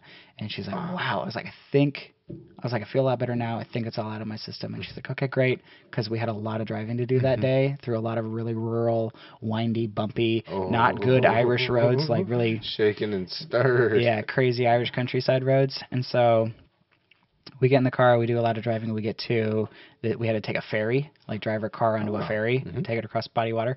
And so we get to the ferry line, and I'm like starting to feel a little like I don't feel so good, but I think I'm okay. And I'm like, you know what? I better use like the bathroom because I might throw up. And so I get out of the car, and I walk about 10 paces, and it just hits me. I'm like, I'm going to throw up right now.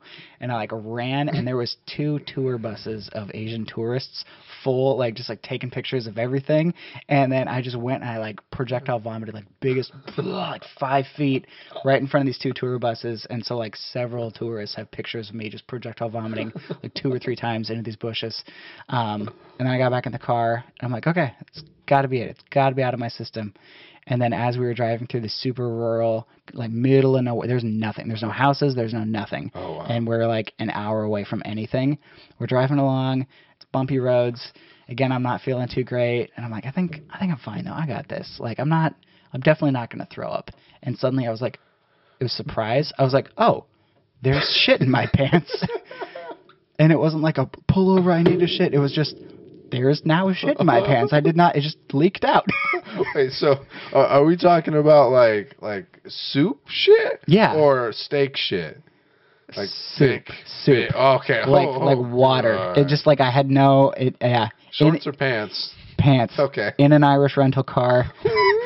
And it's just like, oh, you need to pull over. There's shit in my pants. Ashley was driving, so she pulls over, and it's just like I'm on the side of the road in super rural Ireland, and I had to take off my pants and my underwear on the side. And then, like, right when I did that, like, a tractor and, like, the 5 cars it was holding up slowly go by, like, trying to hide half in the car with no pants on, and it was terrible. Oh, my gosh.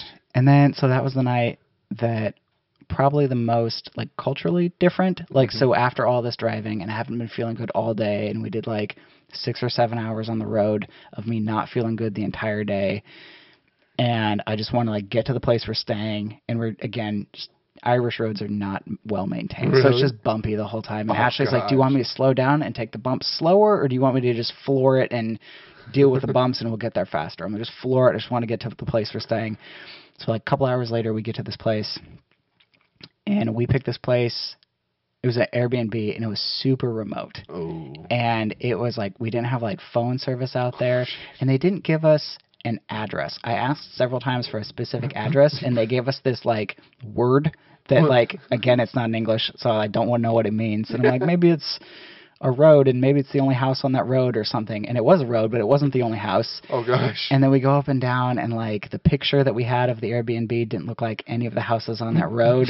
So we went and we like knocked on the door of the house that it most looked like, and nobody answered. And we're in like at this point we're like in northern, like getting up into Northern Ireland, so it's more like more like remote, more rural, and more traditional, like Irish. Wow. And so we're like, and so like I have like really spotty cell reception, and I'm trying to like message through the Airbnb app, like, hey, like I think we're in the area, but I have no idea. And I get nervous. there's only one road, like it's just one road that's like 10 miles long, Wow. with an occasional house along it, and the houses are probably like a half a mile at least apart, if not further. Crazy. Is it like more flat, rolling hills, or is it very mountain? Like A lot of Ireland is very rolling. very, very rolling. Okay. This area was near the coast. It was more flat. Okay. Wow. And it was like it was getting dark, and we didn't know what to do. And the last message from the Airbnb lady was like, I'm at work and I'm running an errand, and I'll be back to my computer soon, or something like that. And I feel so gross and sick. And she finally messaged me back. She's like, okay, where are you at? And I'm like trying to tell her, like, we passed this. There's no landmarks. It's just houses and fields. And I'm like, I don't know, we passed this house, and there's literally only one road, so there's not even like crossroads I can reference. I know we're in the correct 10-mile strip of one road, but I was like, we just kept driving back and forth, and then we like hit the one intersection on the one end, and she's like, oh, I know where you are, turn back around. So she's like, and my mom, she was like probably my age, the gal I was communicating with, and she's like, my mom is standing outside waiting for you. And we'd passed this like old lady on the road a couple of times, but she'd made no like waving us down or anything. We're like, maybe it was her. So we drive back, and as we're driving up to the only old woman on this road, she's still like not acknowledging us at all. And so we roll down and we're like, is this the Airbnb? And she just nods because she didn't speak English, and she just like nods. And we're like, okay. And we're like, and the reason we couldn't find it was because the Airbnb was like a separate housing unit behind their main house, so we couldn't see it from the road. So we had to like park in their driveway and then walk around. And it was really nice. It was a cozy little place, but like just the trying to find it, and then the like after driving all day and being sick all day, and then the language barrier of like we walked in and she was like, keys. It's like, thanks. And then she's like washing machine, which a lot of washing machines over there are very small, and they're one load washing machines. What? So you can throw like 5 shirts and a pair of pants, and that's all it can fit. And it does the wash, and then the same unit does the drying. And then this one, for whatever reason, took like 6 hours for a load to do. And there was no directions, and the buttons were really confusing, and we could not figure out how to work it, but it sucked. But she was like, keys, washing machine, and then she pointed at all of the kitchen utensils, and she's like, spatula. Okay. And then she left. All right, perfect. That's all I need to eat with And this spatula. Yeah. So that was probably the most challenging part of the trip. But other than that, it was really good. That sounds like fun, though, at the same time. Well, not in the moment, but Yeah. It was a good story afterwards. That's awesome, man. Yeah. So, have you always had this desire to travel? You seem to really enjoy it. Yeah, I love traveling. I've always wanted to, and I grew up not having a lot of money, and my family didn't go on like vacations or anything. Like when I was growing up, we'd go on like day drives kind of, and Yeah, same here. we did some like maybe across a state or two, but never anything super crazy or for super long. We never went to like Yosemite or Disneyland or anything like that. Like it was just kind of day trips. And so I always wanted to travel, and now that I have kind of the flexibility with the job, and both Ashley and I have jobs that pay fine. They don't. We're not making it like rolling in the money. People at my job are like, "How are you traveling? You work here, so I know how much you make. Yeah. How are you traveling?" It's like you travel frugally. Yeah, And you save. You do like one trip, and you just save for it for like a year, and then it doesn't cost as much as you think it does to travel. No. So Like there's, especially if you're able to just, pay your rent and stuff like that. Like The food, depending on what country you go to, that is, Mm-hmm. from the people that I've talked to, Mhm. the food isn't even that expensive. I mean, you go through Airbnbs, and it's like, and there's something to be said about the delayed gratification once again. Because, like, for me, I know exactly what it's like. Like, I always tell people that I have no business doing a lot of the things that I do because I'm not, like, financially able. I just try to make it work. And that's the same with, like, traveling. Like, I set a lot of things aside. Try not to eat at restaurants. I'll go out occasionally, but I'll cook from home because I know that that restaurant isn't going to be as valuable as that other restaurant if I go to some other country, with my son or by myself or some shit like that. Yeah, Like, we like barely. I mean, we do go out to eat occasionally, but we do all of our home cooking. We don't like get like the microwave meals or anything like that. We bring our lunches to work that we made at home, and so yeah, we save. I mean, we save money on that, and we live pretty frugally. I mean, I get to travel for comedy, but I'm at the point in comedy where comedy kind of is at least paying for itself. Like, even kind of, so I bought plane tickets to Alaska for this festival I'm doing in April, and I was able to get like tickets round trip to Alaska for like, I was looking at it originally, it was supposed to be like $400, and it ended up being like $200, like round trip, $200 on tickets, and I ended up using money that I had gotten from recent comedy shows to pay for like half of it, not all of it, but half of it, and then like right after that, I got a comedy paycheck that would have covered it, and I was like, well, I didn't have it in. I have like a comedy account in my Smart, bank, yeah. so Good for like taxes. covers gas, covers food while I'm out, so yeah, kind of comedy's like self funding at this point. Really? So That's yeah. good. Yeah. And that's something that, so like, for the majority of people who are pursuing a discipline, specifically one where you get better by doing it. Like, you don't apply for it necessarily. Photography is a good example. I keep going back to that. But writing, right? You don't apply to be a fucking author. Well, I guess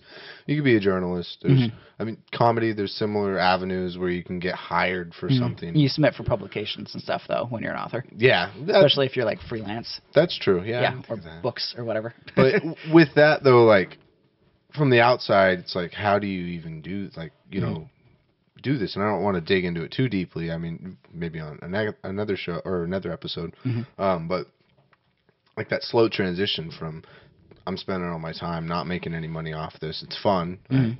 That's why you're here. It's exciting. Yeah. And then over time with the photographers as well, they're just get good enough at photography that someone's willing to at least pay them. It's probably not very much, but pay them. And then you're starting to get to the point to where you're at least not spending everything on it. It's starting to pay back into it. You break even, and then you start making money, and so on. That's even the same with my business. Like, I started off, you put $2,000 in this business.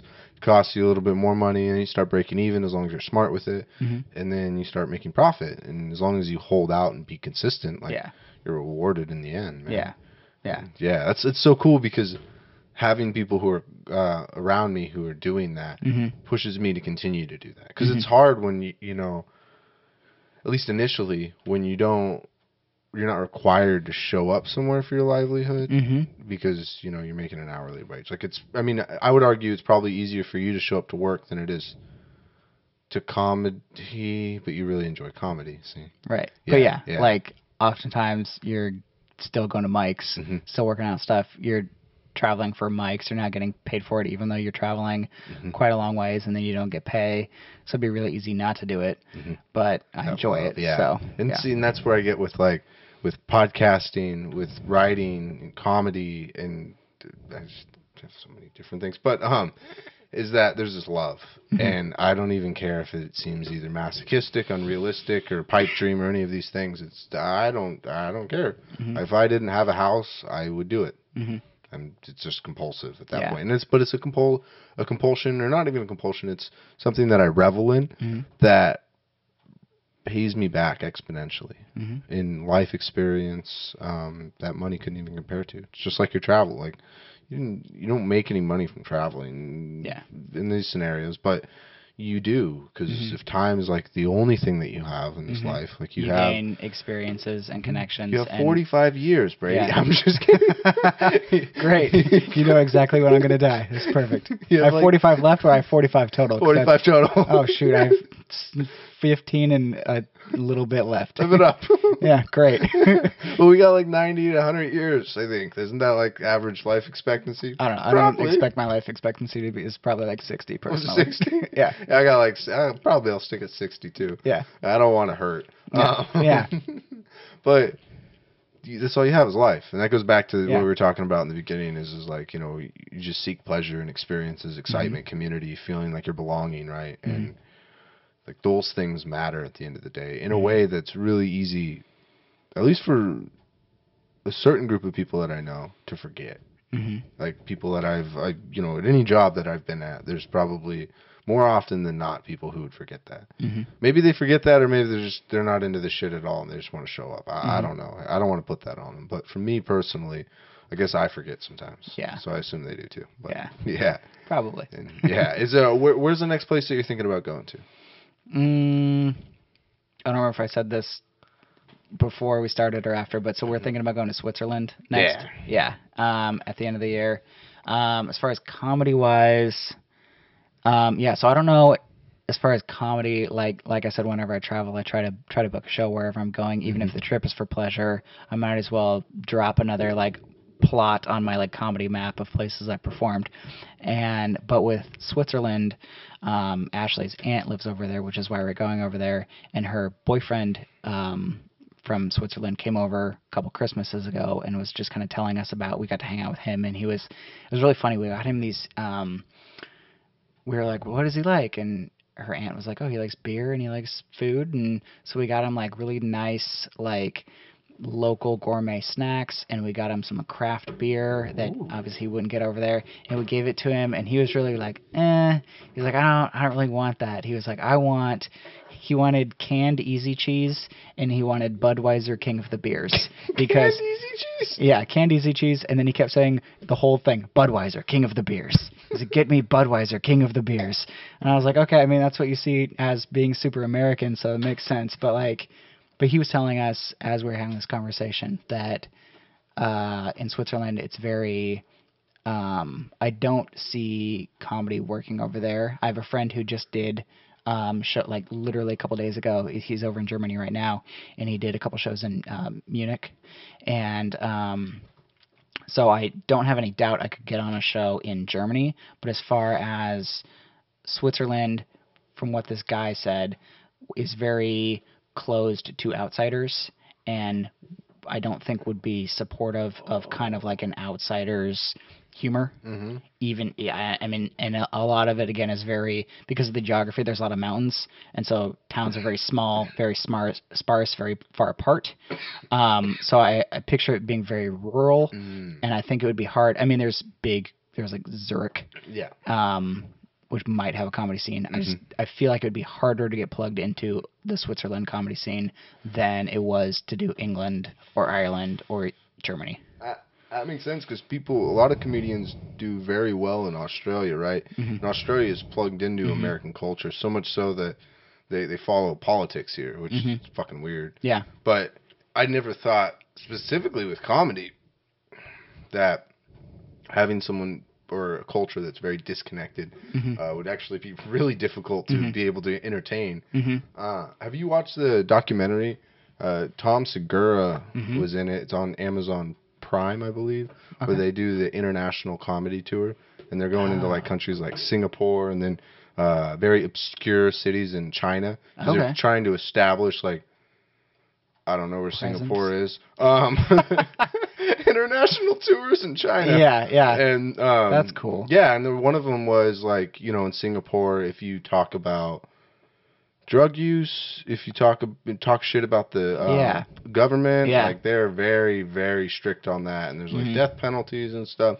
But one of the sets that they did was in Singapore, and it was really interesting to see how like they talk to local comics, because there's like a budding open mic scene in some of these places, and how they have to navigate that. But these people coming in, it didn't matter as much for them, so they're a little more fast and loose. But their jokes on the audience, some of them that were funny to me were absolutely not funny. I mean, I don't have much experience with an international audience. It's like, whoa. And that's what I found to be hard. Probably one of the most difficult audiences to read that I've ever done in Dublin, with that very mixed international audience. It was like I could connect with like the like the front little bit of the room and then scattered people throughout. As I think like there was like a group of like German guys who were like like pretty into it and they understood English and they're like you're funny, we get it. And they're pretty Americanized. And then there was people from like Dublin, kind of the hubs that are more, like I said earlier, homogenized. Understood it. And then there was people from like Sweden and like India and like other countries that I think they had a more of a disconnect. And I think they were still following. Everyone seemed to be focused, but I don't think they were catching all of the jokes and all the references and things. And I tried to, again, when I do audiences that I know going into it, there's going to be a mix of kind of demographics. I try to pick jokes that seem pretty, at least to me, anyone across the board should be able to identify or relate to this. There's nothing, super deep politically, or like I'm not doing anything like that's just very like a focused demographic. It's just kind of general across the board humor. And I found that room very hard to read. Yeah. Yeah. Really? Yeah. And when you write to that, what's the process like writing to that? Are you just questioning like a human experience that is not that almost everyone would share, or are you trying to like actively ask yourself, can the general audience relate to this, and then you like try it's to more chop that it down? It's more that I have my jokes, my selection of jokes that I can pick from, and I have a good chunk of time, and if I'm doing 10 minutes or if I'm doing 15 minutes, then I'll hand pick the jokes out of the library of jokes that I have and be like, okay, for this audience, I know that they're older and more conservative. Therefore, I'm going to do jokes about my marriage because they can relate probably to marriage or at least relationships. I'm going to be relatively more on the squeaky clean side of things. And so I'll hand select my jokes. For this one, I try to like go through my material, like all of my material, and like cross off jokes that I couldn't do. I was like, I have a joke about the Boy Scouts, which I told in England, and I researched it before, and they do have a similar program, but they call it the Scouts. And so I kind of just had to tweak the joke slightly, and then I could tell as I was telling it, I was like, yeah, and they were selling popcorn and Girl Scout cookies, and people are kind of like, is this the same idea? And then as I got more into it, they're like, okay, yeah, it's fine, we get it, like we understand where it is coming from, we call it something different, but yeah, sure, it's the same basic concept. But then like other jokes, I'm like, well, I can't do that one, I can't do that one, I can't do that one, I can't do that one, for it's too specific, it's too American, it's too whatever. And so I just kind of kicked all those jokes out, and then whatever I had left, then I had to like pick my favorites from. It's like, okay, I think this one will work here, I think this one will work, and then throw those ones together. So that's kind of how I pick jokes for any show. If it's, some audiences are like, there's not really like, either there's not the information going into it as to like what kind of audience it is, or it's just kind of like it's drunk people at a bar, anything kind of work. Yeah, exactly. Generally. But yeah, so. And going along as you do comedy, I imagine your ability to understand an audience and define an audience grows, right? Yeah, I did. I was going to tell you this. I did my first corporate holiday party over this last Christmas. So it was just like a month ago. And it was a friend of mine messaged me on Facebook, and he said, hey, my company is doing a Christmas party, and they want entertainment, and I'm part of the planning committee. So I suggested a comedian. They seem on board. Can you and a couple people fill an hour at our Christmas party? And I was like, yeah, we could do that. I mean, that's a lot of, like, for a very specific environment. Like if it was at like a bar or at a comedy club, that's one thing. But he's like, it's like a dinner party for work. And I was like, we can, as long as, I was like, what are the parameters as far as content and that kind of stuff? I was like, can we swear? Can we be dirty? Because it was more of like a blue collar job. And he's like, yeah. He's like, no issues with swearing. You can kind of be dirty, but don't go too gross because, again, it's a dinner party. So don't gross people out. But you can be a little more relaxed. I was like, okay, cool. So I got 2 friends on board. Each of them was going to do 15 minutes. So 15-minute opener, 15-minute middle person, and then I was going to do a half hour. And so we roll in, and I get there, and it's 250 people at this company dinner party. And when I walked in, I was like, this is going to be hard because it was such a diverse demographic of everybody. There was young people, there were old people, there were several languages spoken. The owner was an East Indian guy, and he obviously spoke English, but he had a lot of employees who didn't speak English. Also, a lot of employees who spoke Spanish.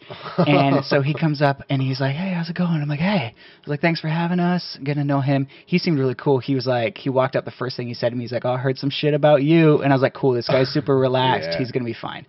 And so I'm like, looking at your audience here, like, what should I expect? And he's like, okay, there's 250 people about in this room. Probably about 50 of them don't speak English. And I was like, oh. It's like, that's good to know a half hour before I perform a half hour in English. And he's like, so if they don't look like they're following along, it's because they don't know what you're saying. And I was like, well, that's good to know.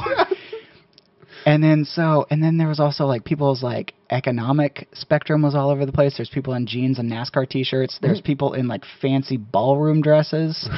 It was the most diverse audience you could picture of 250 people. And I was like, okay. And then so I'm talking to the boss and I'm like, but like swearing's okay? And he's like, no swearing.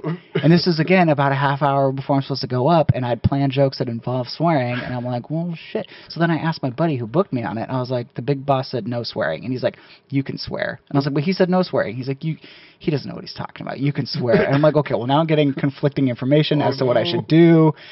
And I'm like, shoot. So like, the first guy goes up, and he kind of got him like half on board, but he could tell he wasn't going to be able to fill 15 minutes with just the vibe of the room.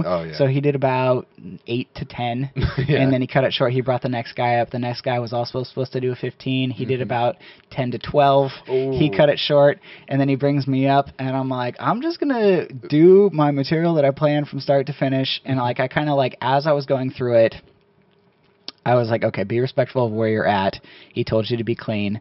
So I'm sticking to like the cleaner side of things, and I can tell of the 250 people, huge room, and I literally have to turn like left and right to be able to like address everybody. Like it's a big wide room, and so I'm up there and I'm doing my jokes and I'm cleaning them up as I'm going along. If there's a swear word, I'm substituting something else. If it's too raunchy, I'm just kind of dropping it, and I can tell about 10 to 15 minutes into what's supposed to be a half-hour set that at that point, and it was later in the evening, we showed up when the party started, and this was like a couple hours into it. People were like blackout drunk. There was a lady sitting. There was no stage. Also, I was standing on the floor, and then everyone's seated. So I'm only, my head's like 2 feet above everyone else's head. So a lot of people can't even see me. And then there's a woman sitting at the closest table. She's about 6 feet away from me, and she's blackout drunk my entire set. She's just like, her eyes aren't focused. Her mouth is open the whole time. And I'm like, this is going great. And so I realized that I'm really entertaining the closest 40 to 50 people in my immediate vicinity, in this immediate horseshoe. These people are paying attention, and I can tell everyone beyond them probably can't see me. The sound system wasn't super great. They probably can't hear me. They're entertaining themselves. So I'm like, these people are my audience. These are the people I'm going to entertain. So I just kind of settled into that. And as I was going through my material, I'm like, these people can handle a little raunchier and some swearing. So I started real clean, and then halfway through, 15 minutes in, I switched up gears a little bit, and they were really into it. They were into it. The boss seemed at that point like he was like, just do whatever. Like I could tell on his face, he was like, just do it. Like, just do your material. Just, you're good. And so, and then I finished with like my mushroom story, which involves psychedelic drugs, a little bit of swearing. I mime doing a hand job in it. And my buddies, the other 2 comedians who were on the show, I can see them in the back corner, and they're going, no. And I just like pulled out all the stops. I'm like, these 40 people are having a good time, so I'm going to have a good time for these 40 people. And they thought it was entertaining. I finished the show. I walked off. to like scattered applause. And then like the boss was like, yeah, you did fine. He's like, I understood this was a really weird room, and he's like, we've never done live comedy before. He's like, I don't know if we will again, but he's like, I understand it was a really difficult room for you guys. He's like, I appreciate what you did. And I mean, we got paid. So Dude, that's tight. yeah, man. he's like, yeah, here's your paychecks. He's like, you did good. He's like, I didn't. He's like, he himself was not a comfortable public speaker. The main big boss of this company. He's like, he knew how to run a company. But you could tell big public speaking was not his forte. And when I was talking to him earlier, he was like, oh, I got to write my speech. And he was like sweating. He's wiping his brow. He's like, I got to write my speech. I do this like 5-minute speech. And he's freaking out about this 5-minute speech that he had to do, which he went up and he kind of, thanks for being here. We're having our company appreciation thing. And it's very straight to the point, all the normal bullet points you should say at that kind of thing. And it was like 3 minutes long. And he's like, and now we're going to have some comedians to entertain you. And so like I could tell he was coming from a place of like, I don't know how to entertain my company.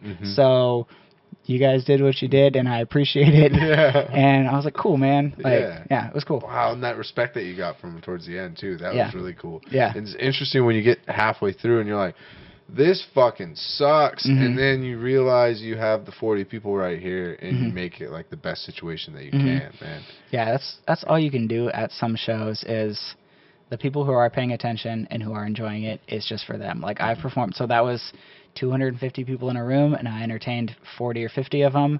I drove like 5 hours down to Oregon to do a show, and like everybody left. Like the audience like was just burned out on comedy like halfway through the show, and so they were like trickling out, and I was supposed to be like the headliner or the feature at the end, and they're trickling out. By the time I went up, there was the producer, there was like 3 audience members, there was my cousin who came because he'd never seen me do live comedy. He'd heard about me, but he'd never seen me, and I hadn't seen him in like 3 years, and then his wife. So I performed for like 7 people. And I did like a half hour, and it was just like that show was just for my cousin and the booker, and then like the other couple people who were like kind of paying attention. But I was like, yeah, like you just perform for whoever's there and make them have a good time, and that's all you can do. Like if you're like it sucks, and you start like berating, it's not the audience's fault. No matter how big or how small, it's like you're there to put on a show, put it on. Yeah, and how long has it taken you to learn that, to always put on a show and to really enjoy it despite like the audience turnout? It was a few years. I mean, probably it was like a year and a half in. So a few years ago at this point, I was talking to Luke Severide, is a Seattle comedian, and I mean he goes all over the place, but he's based out of there, and he was telling me at a show one time, and it sounds so cliche, but like it's the best piece of advice I've ever gotten. It's just go up there and just have fun. If you're having fun, the audience will have fun. If you stress about it, that stress will come through, and the audience will see that you're stressed, and the audience won't have a good time. So he said, just go up there, have fun. You have fun, they'll have fun. And so I just try to like there are still shows where I get stressed out and I get like and my anxiety shows, and usually if that's happening, I can realize that and calm myself within the first couple of minutes, and then the rest of the show is fine.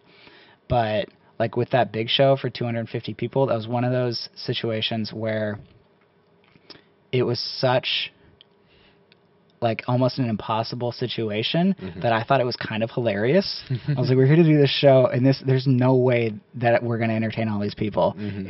They're too diverse. The sound system's kind of shitty. Like, there's not an elevated stage, so not even everyone can see us. Like, it's not going to, like, I shouldn't have high expectations because those expectations are not going to be met. If I lower my expectations and just commit to having a good time, then I'll have a good time. And so it's just more about, like, keeping myself positive and just like rolling with the people who were paying attention. And then I got off stage, and one of the other comedians was like, he's like, this is a weird ass show, but he's like, I gotta hand it to you.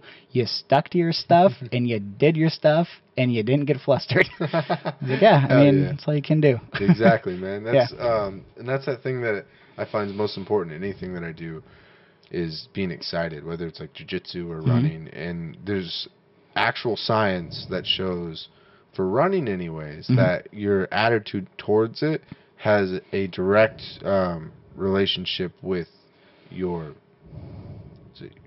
speed or your running efficiency. How well you could fucking run, your mileage, Yeah. your mile times. I don't know where my brain is Fucking right run. now. I'm almost fried. Yeah. But and with that, like, that's the reason why I do all these things. Is that feeling when you're in the pocket, like, you could just really get into your material, or you're hitting like a riding streak. I'm in jiu-jitsu, and it's like that timeless moment, right? Where I'm having so much fun, and like, it completely overtakes me, and I'm almost like, it's almost like an out of body experience in the sense that I'm not in my head thinking about the past or the future. I'm just now, right? And the more that I can get there, the more rich my life. But not letting external things dictate that, right? Because if you go, like, I show up to a jiu-jitsu tournament, and maybe I shit myself on my way there because too much MCT oil. Yeah.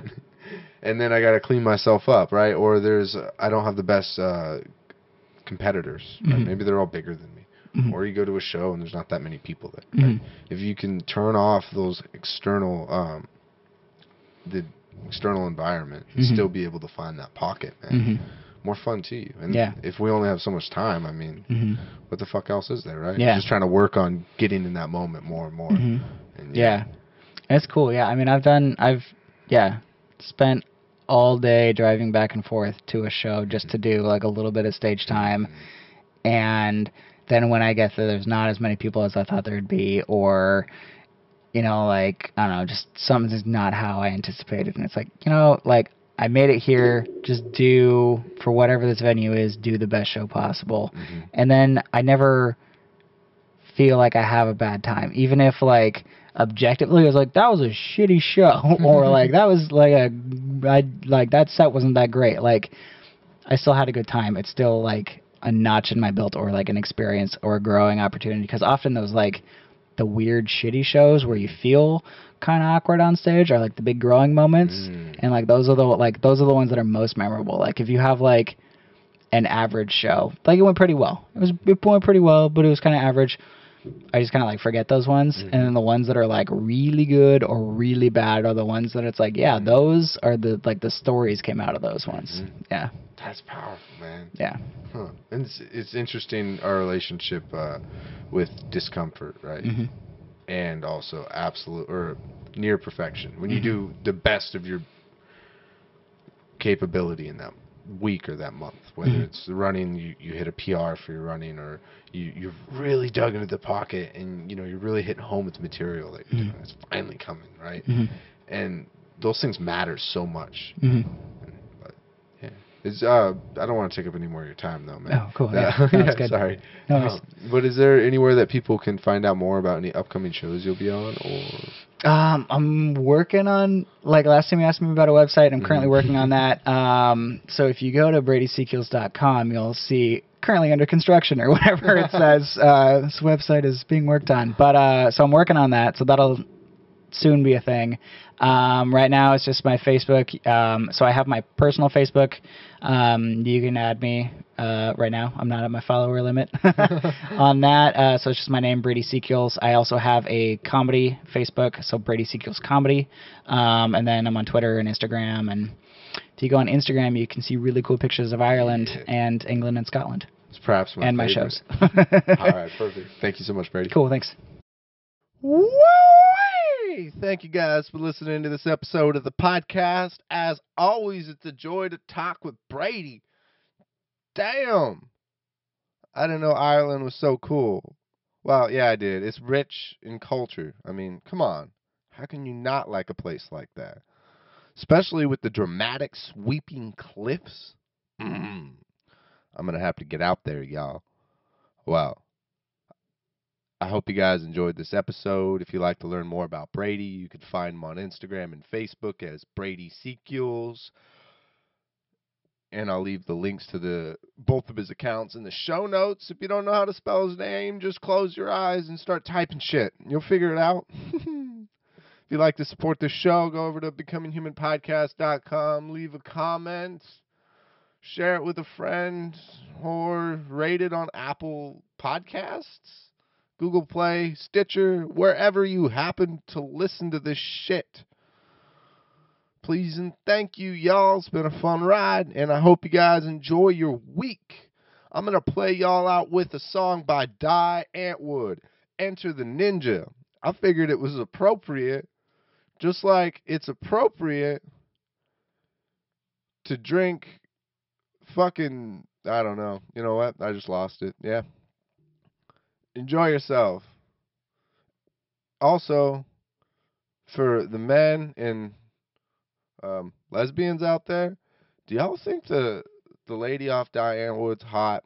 Man, it's a contentious debate between my friends and I. And not just men friends. If you think I'm a misogynist, you motherfuckers. Some women think she's hot too. I just don't understand it. I mean, sure, if you like a chick with a fucking bowl cut and eyebrows so long you can use them as blankets. You know what she reminds me of? She reminds me of, God damn it. What are those little fucking troll dolls you used to play with? I'm going to figure this out. Ha! That's what it is. She reminds me of a fucking Furby.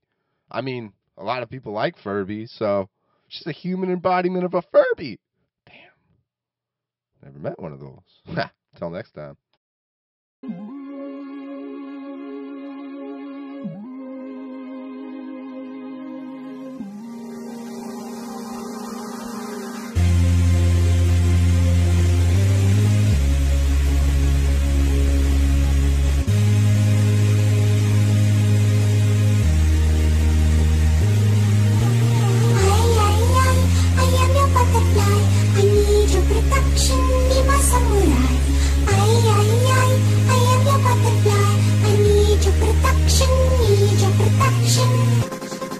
I'm a ninja. Yo, my life is like a video game. My main thing when I'm in the zone. One player, one life in the mark. I'm with a dog. Go ninja, go! No fucking it down. I'm cutting down anyone I'm apart. Trying to fuck up my game with razor sharp political throw stars. Getting my flow on horse. Style, wild, out of control. Ninja scope op erop. Style, rough rounds with tough times met voor oorkos. Skraal, till I hit 777 at the ATM. Straight famine on feast when you're living on the razor edge. Stay sharp, sharp, rolling with the SOS. High energy, you never seen Zeph so fresh. When we mark, check hard, that flows flex. Yo, we Optimus, stuck not fucking the press. We not like the rest, my style is UFO. Totally unknown, you can't fuck with my new Zeph flow. I'm hard to miss, you're going to this, you're going to that. You fucking who said so? I do it a lot, too hot to handle, too cold to hold. You can't fuck with the chosen one. I want the knife, yo, I'm a ninja. I am your butterfly. I need your protection, be my samurai. I am your butterfly. I need your protection, need your protection. I am your butterfly. I need your protection, be my samurai. I am your butterfly. I need your protection, need your protection. Ninja is boost, ooh. But don't fuck with my Game Boy or I'll boost. You life stuff when I get stuck on my diamonds up, I boost through till I break on through to the other side. Fantastically poor with patience like a stalker. Ninja is hard, core.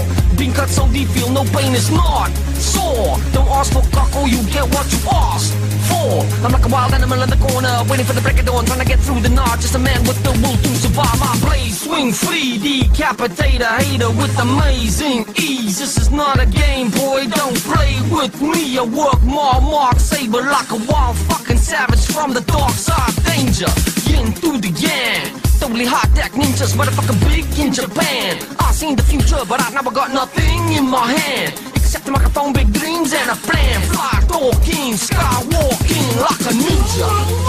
I am your butterfly. I need your protection, be my samurai. I am your butterfly. I need your protection, need your protection. I am your butterfly. I need your protection, be my samurai. I am your butterfly. I need your protection, need your protection. Fuck. This is like the coolest song I ever heard in my whole life. Fuck all of you who said I wouldn't make it. They said I was a loser. They said I was a no one. They said I was a fucking psycho. But look at me now, all up in the interweb. Worldwide, 2009. futurist. Enter the ninja. Yo, Landy Fusser. DJ Hard Deck. Die fucking Artwood. Is mooi, Nanny. I'm a ninja.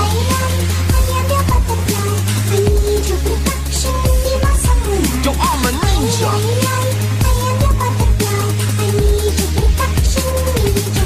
Yo, I'm a ninja.